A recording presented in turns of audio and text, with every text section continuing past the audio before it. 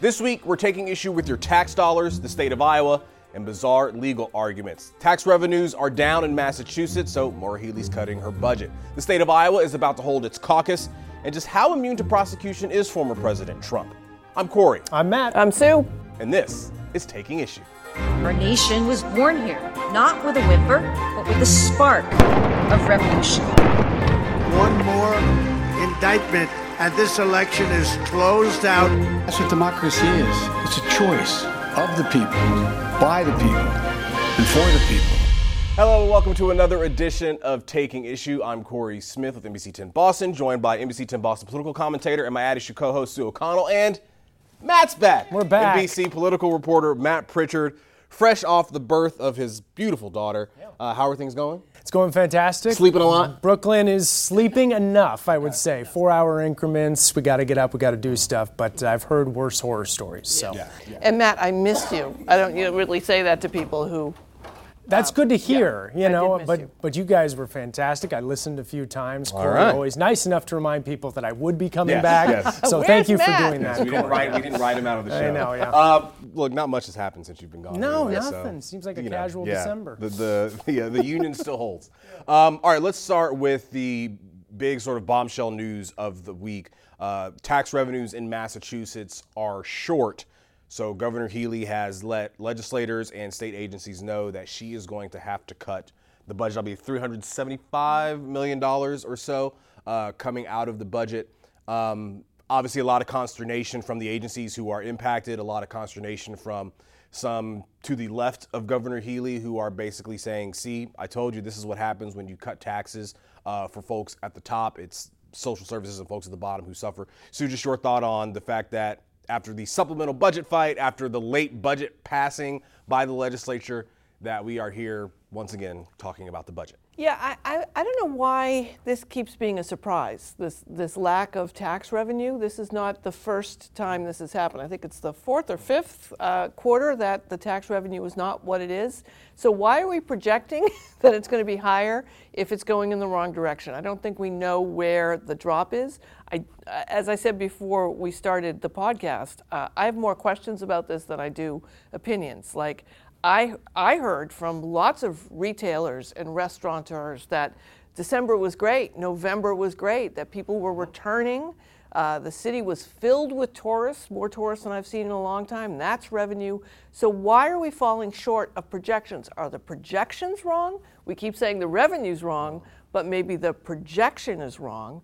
And I'd like answers on that, right? Those are the questions I have. And I also feel that Healey was taken a bit by surprise by this. It seems to me there's not a cohesive message coming out of her office as to what they're going to cut, how they're going to cut, and also just telling people what the cuts are. I mean, we didn't get this information. Right, I have the information here. I actually had to reach out to a state legislator to find out what the information was, where the cuts were actually coming, and that came after several agencies or local groups came out and said, hey, she wants to cut this. This is going to fall on the backs of vulnerable families. I'm curious what you made of her, and I believe I'm just paraphrasing. I know she was on the radio and was asked straight up, do you regret the tax cuts? And she said no. Right, again, because we don't know what this problem is. I think this is a projection problem, not necessarily a tax collection problem. And I don't know who's looking into that. I mean, this is the answers that I think we need to know. I mean, it's sort of like, as much as I understand that when you are promised or expect money in a budget that's going to come to you, like if you have $100,000 to spend and your budget for 2022 is to spend $99,999, then you say, well, next year we're going to have $200,000. You tell people you're going to get it, turns out you're not, then you tell them they're not getting it. You're not necessarily cutting their services, you're cutting what you promised that they would get. Obviously, they made plans on this, they may have hired people. I mean, I just think there's a lot more here, and I think if Healey wants to come out of this situation looking like she has command of the situation, she has to get command of the situation and really take this narrative and make clear what's happening. Because if I'm confused, I can imagine just about everybody else. So here are some of the higher 9C reductions. Mass health fee for service payments, $294 million. reduction. Commonwealth. And remember, just to interrupt, remember there was miscommunication about that. Like at first they said it's because the numbers of enrollment were dropping, and then she backed that off. So that's like the first line item. Commonwealth Care Trust Fund, a $50 million reduction. Community Residential Services, $40 million reduction. And Transitional Aid to Families with Dependent Children grants, $13 million reductions. Matt, when you last left us, Sure. You had just come through the supplemental budget process and finally seeing that done. Now here you are back. Yeah. And there's a budget problem. I think that's something that just is sort of shocking. Is like we just came out of this. We went through that whole supplemental budget fight and how long it took to get that over the finish line. And it was like, finally, that's done. We can move on to the next fiscal year and focusing on that. But here we are back in the weeds yet again. Now, a couple of things that's been kind of interesting as I kind of catch up on this whole issue is the fact that, Massachusetts has a large rainy day fund that they could be using to catch these different issues that they're going to be cutting from. But they say this isn't a massive budgetary crisis, so there's no need to dip into that. We hate to use that, Rainey, but we hate to use that fund. Fair enough. So, you've been here often enough to know. So I guess what is the red button that causes them to use that? Yeah, I can't remember when the last time is that we used it. I mean, it's like it's a rainy day fund, and it hasn't rained hard enough yet. And we know when we're talking about budget cuts, you can get sort of caught up in the alphabet soup of agencies that you've probably never heard of. But just search social media, quick search of X. You've got organizations like Lift Our Kids Massachusetts talking about the elimination of the 10% increase to cash assistance levels, which were scheduled to hit April 1st of this year. So to get to your point about the projections, the Boston Area Rape Crisis Center says, survivors rely on economic assistance programs to pay bills, access health insurance, and more. They're urging Maura Healey to sort of reverse the cuts of this cash assistance. Where does she go from here politically? And we talked earlier today about this is Maura Healey kind of, I guess, learning to legislate maybe, instead of just being the agency head who is being told you have to cut. She is now the governor telling agencies you have to cut. My favorite thing about politics, and I don't know if you guys share this, is when someone is in a position that they weren't in before, right? So she was a law enforcement person. She's a lawyer, attorney general, right? Her job certainly can negotiate, going in and suing President Trump and representing the people of Massachusetts in lawsuits and wrongdoings. And now she's the boss, right? And she's dealing with lawmakers who are no matter where they're from, lawmakers are their own breed, right? So her skills as a negotiator are going to be important here, but also her skills of understanding what deals she has to cut and how she has to placate lawmakers in order to keep them on her side while she goes through this troubling period that's going to have a lot of people mad at her. When you're a Republican like Charlie Baker and you're the governor and you make cuts, you don't care if the state lawmakers are mad at you or if the progressives are mad at you. But if you're a Democrat, no matter how close you are to Charlie Baker in style, it's going to be a challenge. So I'm interested to see how she negotiates this. I think about Deval Patrick as governor, also not a lawmaker. He was a lawyer. He worked in the Civil Rights Department with Obama. A lot of the challenges that he had as governor, getting the budget numbers that we now know we needed for the MBTA, couldn't get that through a democratically controlled state house. So these are the kind of tests. Is she going to develop the skills to be able to manage this herd of cats and keep the left happy?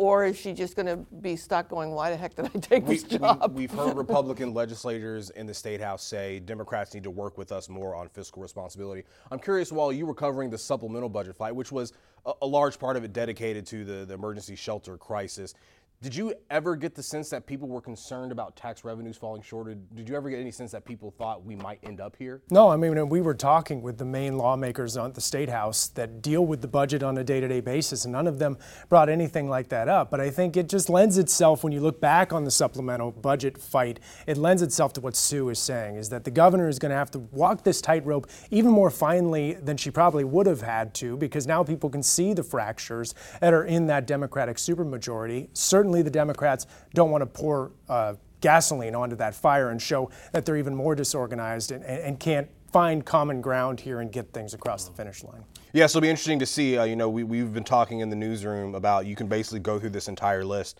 and find real people that are going to be impacted by the cuts. And we know that the governor has said she is paraphrasing again, sort of looking out for the least of these, but this is real money. This is real dollars that's going to impact people's lives. So we're going to continue covering and if you don't have that part of it, you can't give it. I mean, that's sort of the underpinning part here is that these budget discussions are always like this. This is based on revenue. Projected revenue that they didn't get. It's not based on, I want a smaller government. And that's also the trick that she's in. Like Charlie Baker could say, we're spending too much on these things. She has said, we need to spend this money, but now we don't have it. Well, and one other observation that I had, typical reporter going to ask a question to other reporters. Essentially, I look at this and I go, she doesn't have to actually make this move through the legislature. You said she has to try and keep everyone in a row and try and keep everybody happy, but she doesn't have to actually get something through the State House, which is just kind of interesting to me when you consider the supplemental budget had to go through the State House. The normal budget has to go through the State House. So why does a tax revenue fall short, not have to go through that process? I'm going to say King George. Yeah, just blame it all the time. So yeah, we're gonna stay on top of that. All right, let's move from Beacon Hill to City Hall. Boston Mayor Michelle Wu gave her second State of the City address this week. Touched on a number of issues: housing, parks, education, public safety. In a speech that lasted about 30 minutes or so, was interrupted at the beginning by some folks calling for a ceasefire in Gaza. We'll get to that in a little bit. So, just want to get your initial take. We were on the air covering this live, and we were both struck.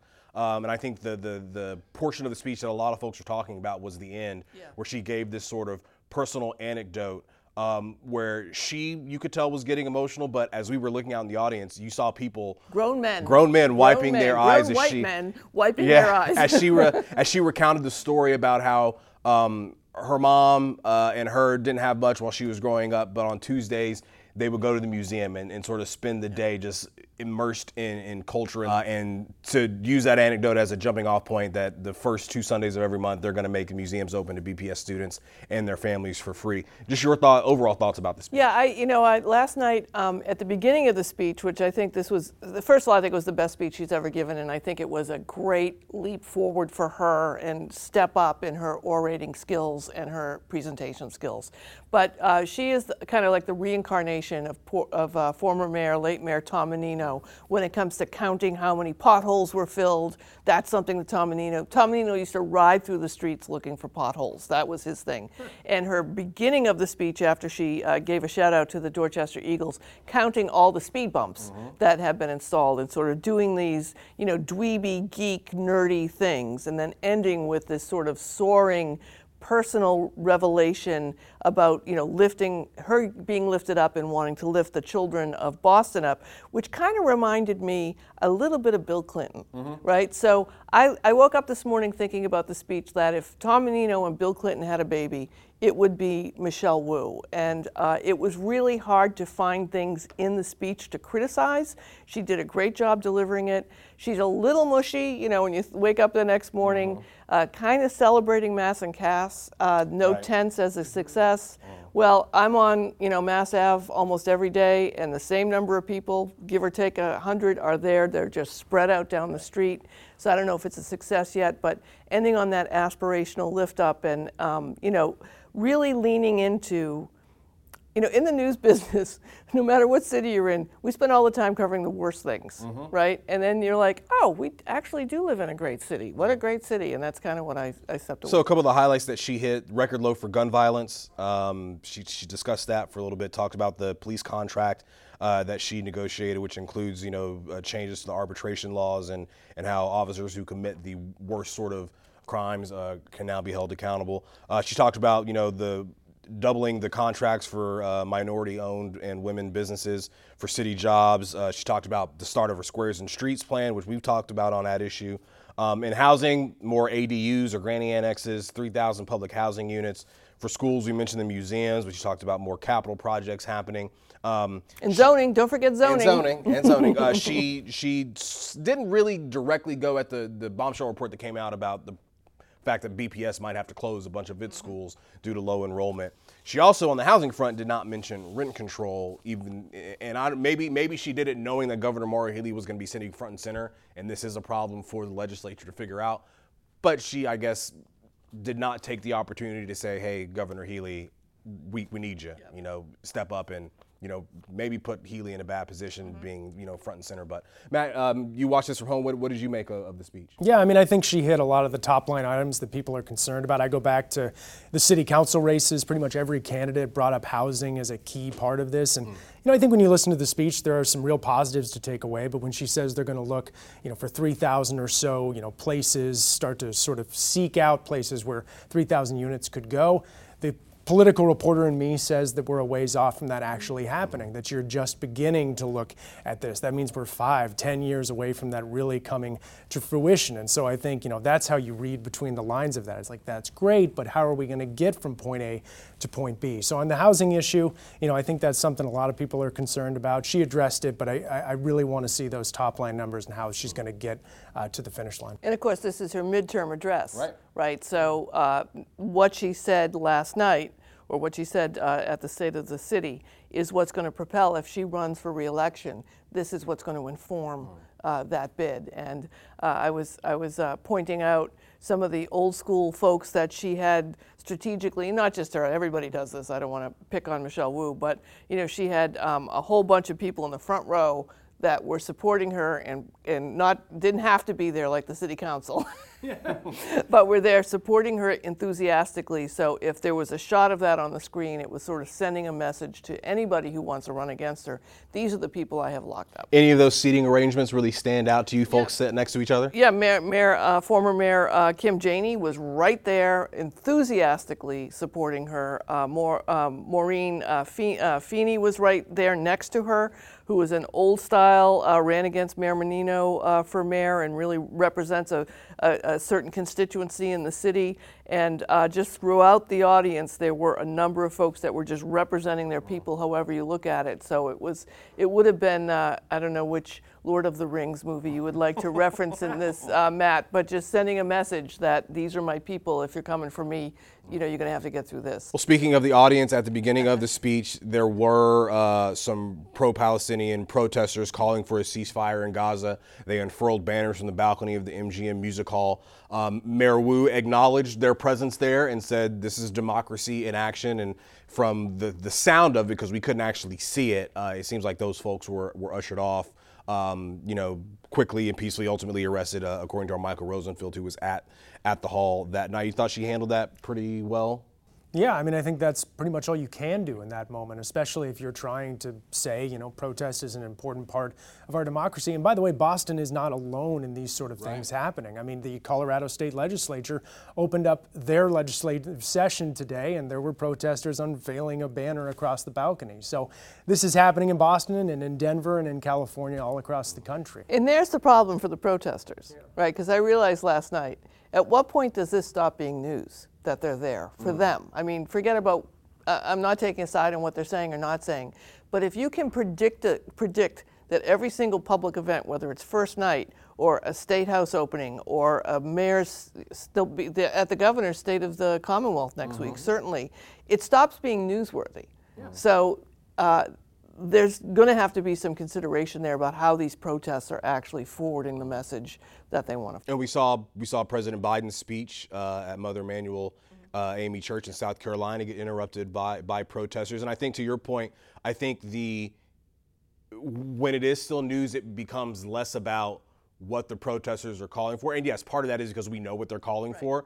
Some of it becomes the optics and the context in which the protests occurred. So when he was interrupted down in South Carolina, much of the social media discourse is it appropriate or not to have a protest inside of a church, a black church at that, a black church that is part of one of the worst moments in American history, but also, as some point out, a black church that was set up because they had nowhere else to go and was formed out of protest.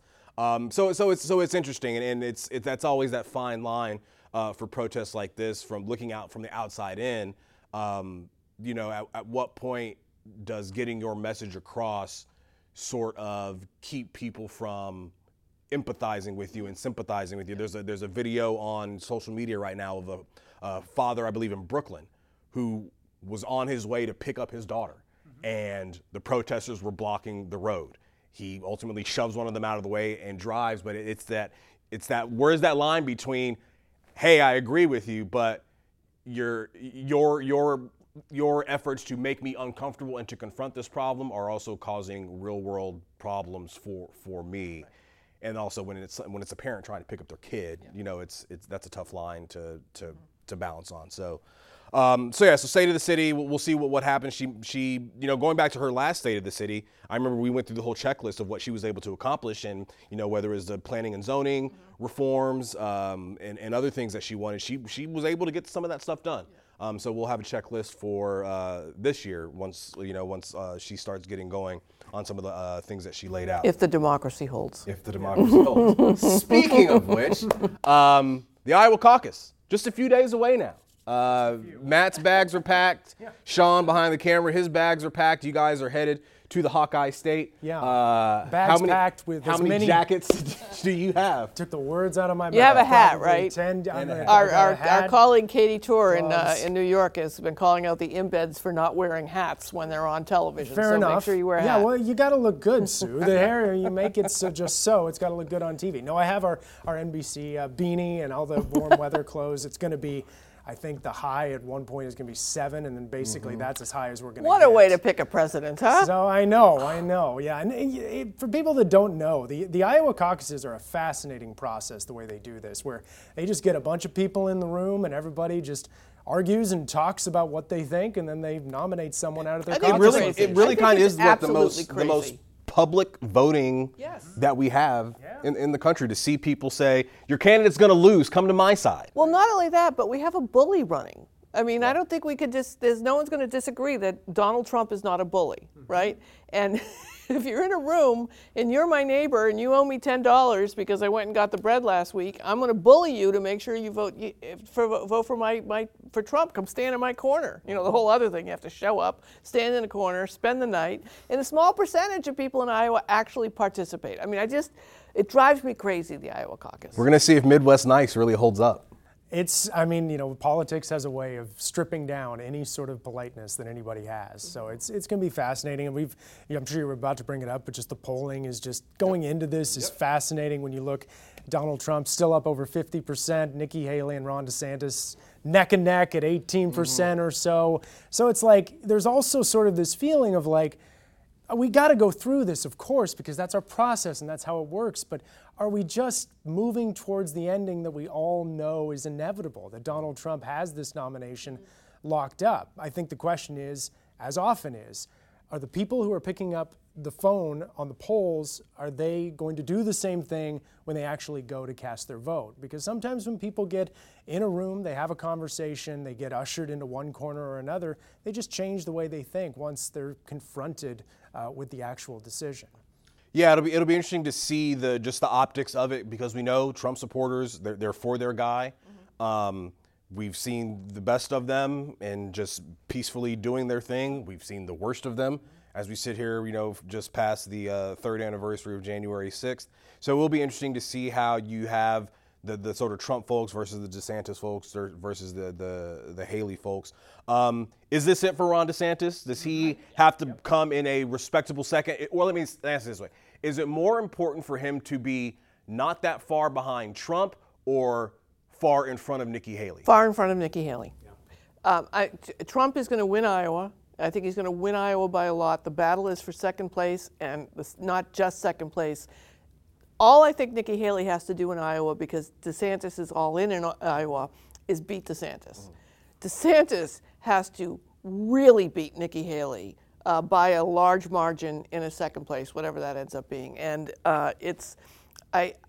again, Iowa is so crazy. I'm still, shocked that Pete Buttigieg won for the Democrats. And it's such a crazy process. It's impossible to predict. But we do know coming out of it, that's what I think has to happen. I'm curious. So there have been a couple of wow statements made on the campaign trail, both in Iowa and New Hampshire. Nikki Haley got dinged for saying, what happens in Iowa gets corrected in New Hampshire. She had to sort of not necessarily walk it back, but she did say, look, if I didn't love Iowa, I wouldn't be going there day after day to campaign. You spent a lot of time in New Hampshire. Yeah. Is there a rivalry, I guess, or do they see it as a rivalry? Iowa goes first, we go second, and what usually happens in New Hampshire, really what? Doesn't really have that much of a bearing on the final outcome. No, it has a bearing on the race. Right. So it's I always go back and look to see who has won New Hampshire that actually goes on to win, and it's no one. So it's like it's kind of like an energy boost. It's like Mario when you get one of those. You're driving and you get something and it goes bling. And that's what it is. Do you get a sense that New Hampshire folks care what Iowa does? Yeah, I don't think so. Frankly, I think New Hampshire folks think they are the authority when it comes to presidential picking. And so, Iowa, that's cute over there. We appreciate you guys doing your thing. But ultimately, we're the first real primary. We're the first ones with people actually going and signing their name to a specific vote. I think that's how New Hampshire folks see it. One person who's not in the race, but I think does have a lot riding on New Hampshire, what happens after, is Governor Chris Sununu. Mm-hmm. He has said multiple times publicly Trump will not be the nominee. If he walks out of New Hampshire with a big victory and ultimately becomes the nominee, what does that mean, I guess, for Sununu politically? Because it sounds like he says he's still going to support the Republican candidate. Yeah, he said he would vote for whomever the Republican candidate is. But I think that this whole Haley-Trump issue, I'm just going to get DeSantis out of the mix here for the sake of the metaphor.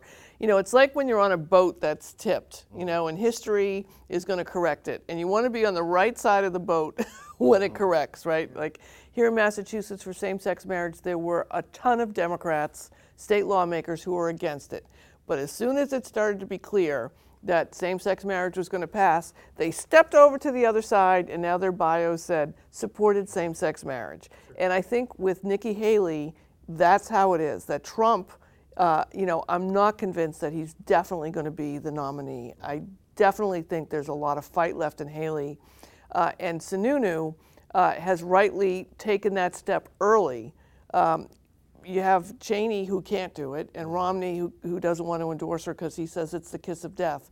So I think what Sununu has done is put himself in a leadership position for, as Representative Stephen Lynch called them, the normal Republicans last week, who don't want anything to do with Trump but see a future. So I think his stock, no matter what happens to Haley, I think his stock has gone up. Here's a hypothetical for you. Yeah. Let's say Nikki Haley pulls the upset. She needs a vice president. Oh, absolutely. Or no, I'm talking about in the race. Overall. Yeah. Overall. Uh-huh. She pulls the upset, gets the nomination.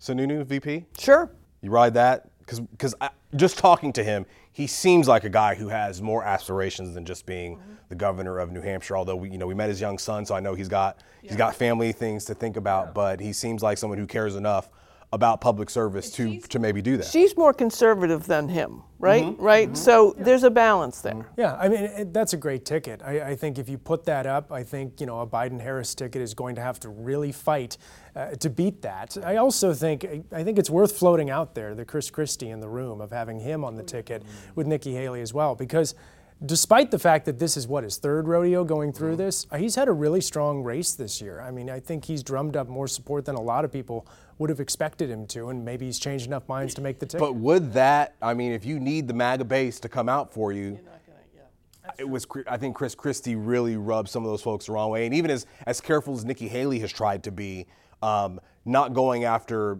the policy parts of Donald Trump, but going after the personality and the chaos that surrounds him. I think even she's maybe rubbed some of his base the wrong way, to the point where they may not vote for somebody else. They may just stay home. I think that's it. I think the MAGA base, no matter who it is, if it isn't Trump, are just going to be so frustrated that they may not take part. They're just going to write Trump in. Right, or write him in. Yeah. There'll be a write-in effort.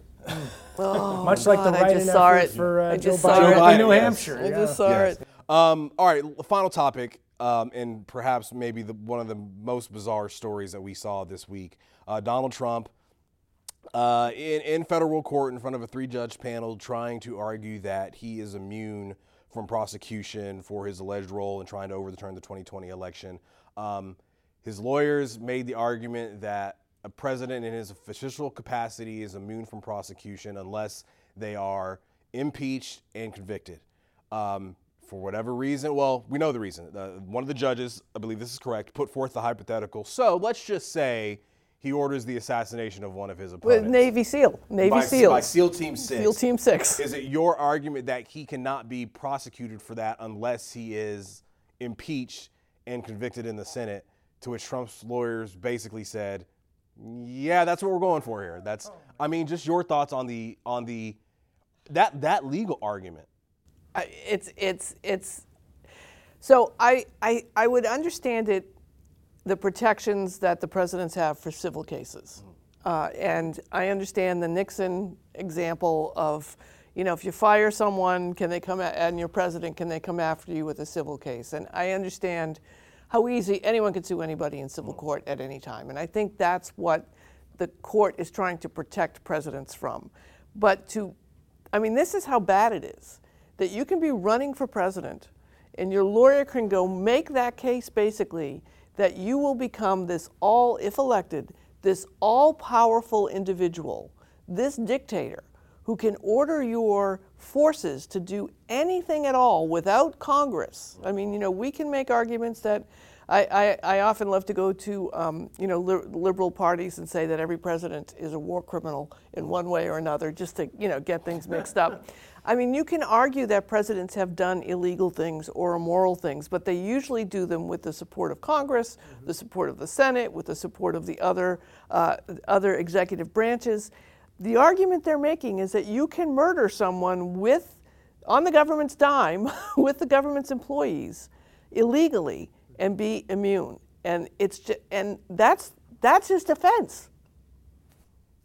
I mean, I guess but the comedy in it is I guess laughing for the sake of not crying. He's talked about wanting to prosecute Joe Biden. Mm-hmm. Yep. But he's also arguing that Joe Biden would be immune to prosecutions. I mean, it's just, and look, you on the campaign trail, you've heard a lot of folks talking about the fact that he has all these indictments against him. Yet it doesn't really seem like they've hurt him that often. And even when these shenanigans in court happen, it doesn't seem like much happens to his popularity one way or the other. No, I think, his base is very loyal and that they're willing to stick by him even through everything that's happened. And it almost seems like as each one is stacked up on itself, it's sort of numbed them even further to all of them, and made them feel like they're all just completely coming after him. It's almost like more was worse for the situation if you're someone that's looking for an option that isn't Donald Trump. I also found it interesting in the courtroom when they just made the argument that in that moment, he wasn't really operating as commander-in-chief. He was just coming off of what essentially was a political campaign rally at the ellipse at the White House. And so, it's hard to sort of square that circle, if you will, of that, while he was acting in his presidential duties. I don't think the day's events shows that when you look at it from morning to sundown. Yeah, so we will wait for a decision from that 3-judge panel to see what happens, and I'm sure we'll be talking about it. Then we'll be in the Supreme Court. Everything will be at the Supreme Court. See if his name gets on the ballot in Colorado, Maine, and every other state where there are attempts to take him off the ballot. All right, that's going to do it for this edition of Taking Issue. Thanks for coming back. Of course. Safe travels. We're going to see Matt on Sunday. He's going to be previewing the Iowa caucus for us on At Issue. We're also going to be talking to the folks behind the amazing HBO documentary Murder in Boston about the Charles Stewart case. Really excited to pick the brains of some really good reporters on such a seminal case in Boston's history. So that's going to be this Sunday at 11:30 on NBC 10 Boston. And looking ahead to next week, Monday, Wednesday, Thursday, Friday. I'm just going wherever you tell me to go, Corey, I'm going. The State of the Commonwealth is next week. Right. But from 7:30 to 8, we're going to have live editions of At Issue discussing everything involving the Iowa caucus and, of course, counting down to the New Hampshire primary. We're going to have a slew of guests, maybe get a candidate or two. We'll see. Fingers crossed if they want to come on and talk to us. So be sure to look for that. That's going to be 7:30 to 8 next week. The following. No, next week. It is next week. Just keep watching. I know. Time's a flat. Next week on NBC 10 Boston. For Matt, for Sue, I'm Corey. We'll talk to you next week.